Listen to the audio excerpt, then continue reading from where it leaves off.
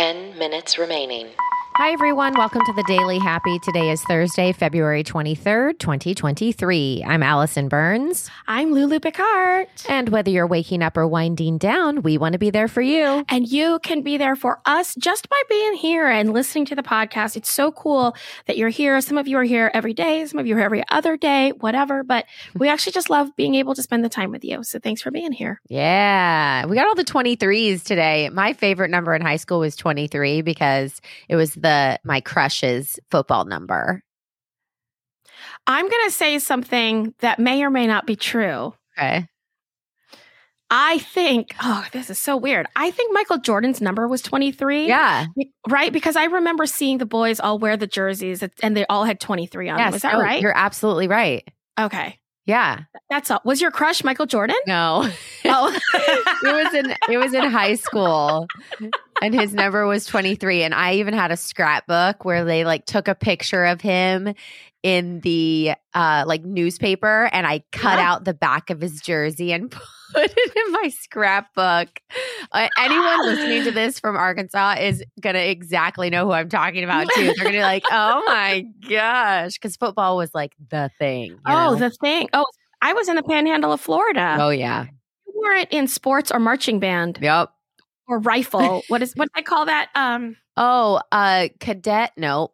Color guard? Color guard. There you go. Color guard and rifles. Ooh, real big. I couldn't do it. I wasn't coordinated enough. I would have loved to. Funny. But I was not coordinated at all. When I was in middle school, I remember that you just talked about cutting out the jersey, and I'm trying to remember what little things I used to do. But I know that in middle school, my first boyfriend ever, I was in 7th or 8th grade. His name was Ben.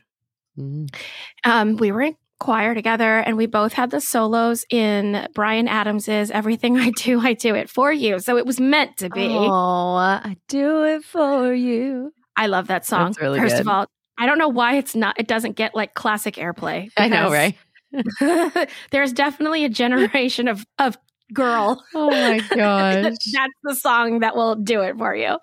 But he, the newspaper, the middle school newspaper, for Valentine's Day as a fundraiser sold dollar hearts that you could put your initials in the paper or something. Yeah. That's my biggest recollection, was buying the heart in the newspaper and putting our initials in it. Cute.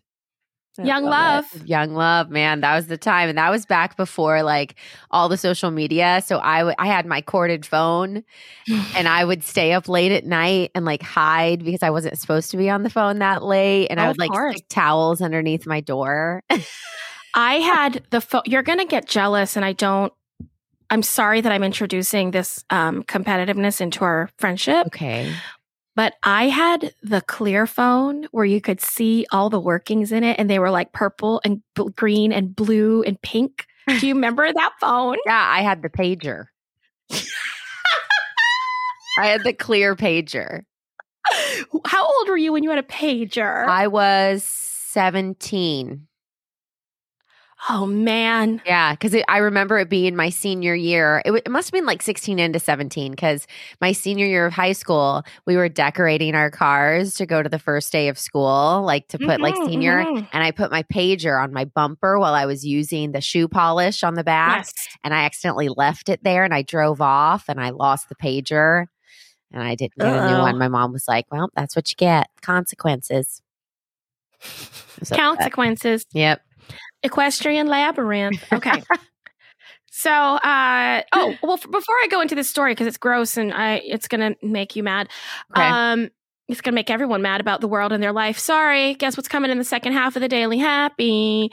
But first, I'm so tired. Oh, no. I love my job, everyone. I have one of the coolest jobs in the country right now. I know that, and I'm very grateful for it. And then we had Tech Week, which everyone knows. We're in a 12-hour... No, maybe you don't. If you're not in theater, you don't know. We're literally at the theater for 12 hours a day during Tech Week, because you're rehearsing during the day and you're doing the show at night. So when you see those performances and you're like, why are you saying opening is later if you're actually doing performances? It's because we're doing rehearsals and it's not considered frozen. It's not considered done. So we're tired. Yeah. So we opened on Thursday. 5 minutes Brouhaha. Philly was amazing. We had a cake. It was great. Oh, that cake was amazing. No, you're really cool. And then the next morning at 10 a.m., they were like, surprise, you're going on for a different role. And the role I went on for is Rutledge, which I covered a lot in New York and in Boston too, but it's just energetically a different beast than the role I normally play. And the role I normally play, I know that I sometimes am a voice teacher, but I will admit that I don't have to warm up if I play Sam, because if it's in my voice. That's not the case with Rutledge. I actually have to warm up. I've also chosen this vocal pattern that is so difficult to do if your voice is not 100%, because I've given myself a really like musical lilty thing, but you have to have control over your voice to do it. Right? Oh, yeah. Be like Allison Burns if I don't have right.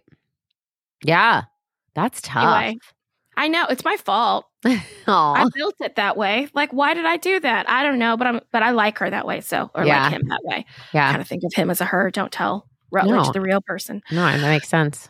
So if you're in Philly, I've been on for Rutledge lately. Who knows? We'll see how long I'm on. But if you don't see me as Rutledge, that's okay, because you will be seeing Cassandra Haddock, who I am telling you now is a star. So, that's so cool. Regardless of who is playing Rutledge, come see it. Because first of all, you should come see Sam, because Sam Chase is he's a guy. He's a guy. He's a dude. He's a dude. I love him. All right. Yeah.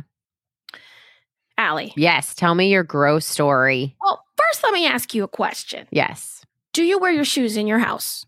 I do. But you won't anymore. I know. Listen, we've actually, I don't know if this story is what we heard about, but we've talked about this before about like cultures too. Yeah. But I feel like it's so hard to get out of the habit. Well, I think the key might be house shoes. Oh, I see. A set of shoes that's super comfy, like a Crocs or I have these really cool puffy slippers that I love that I use at home, and then we keep the shoes in the front of the house, and you do it anyway. No, that's super smart. Here's the thing, right? Yeah, tell me. Now, this is out of New York. You don't live in New York, but they did find out that the Upper East Side, which is actually one of the more expensive parts of New York, has some of the poopiest sidewalks. There is a concerning level of turd-related pathogens, and they are carried into your home with your shoes. The chemistry professor, Alessandra Larry, authored the study. She took samples from sidewalks in the East 70s and then carpets and uncarpeted floors around the undergraduate campus of that place to determine how much fecal bacteria there is on these surfaces. We found numbers of bacteria that were absolutely astonishing. I don't like that word. Yeah, that's what they said. And they said there is in street puddle water.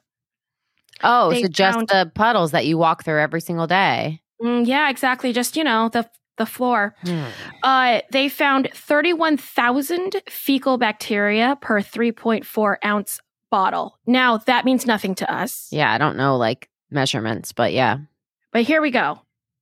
In a similar size of water, a public beach would be shut down at 110,000. Like, they wouldn't even shut down. They would not let you into the water legally for 3 times what is just on the street. Oh, come on.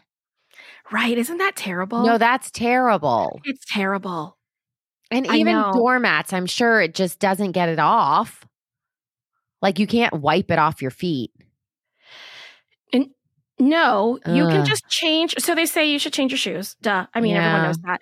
And they're saying, like, especially if you have kids or animals in the home, because you don't know what they're touching, what they're picking up, what they're eating off the floor, what they're doing, all that kind of stuff. Yeah. Anyway. No, and sorry. What's crazy, too, is I'll notice, like, if my dogs go on long walks or whatever, because I'm bad about wiping their feet off. And then if I take my socks off and walk around the house, I can feel the stuff on the floor. 10, 9, 8, Well, that's your countdown to fun, everyone. I hope you have a great time cleaning your house today. I recommend house shoes. Bye. 1.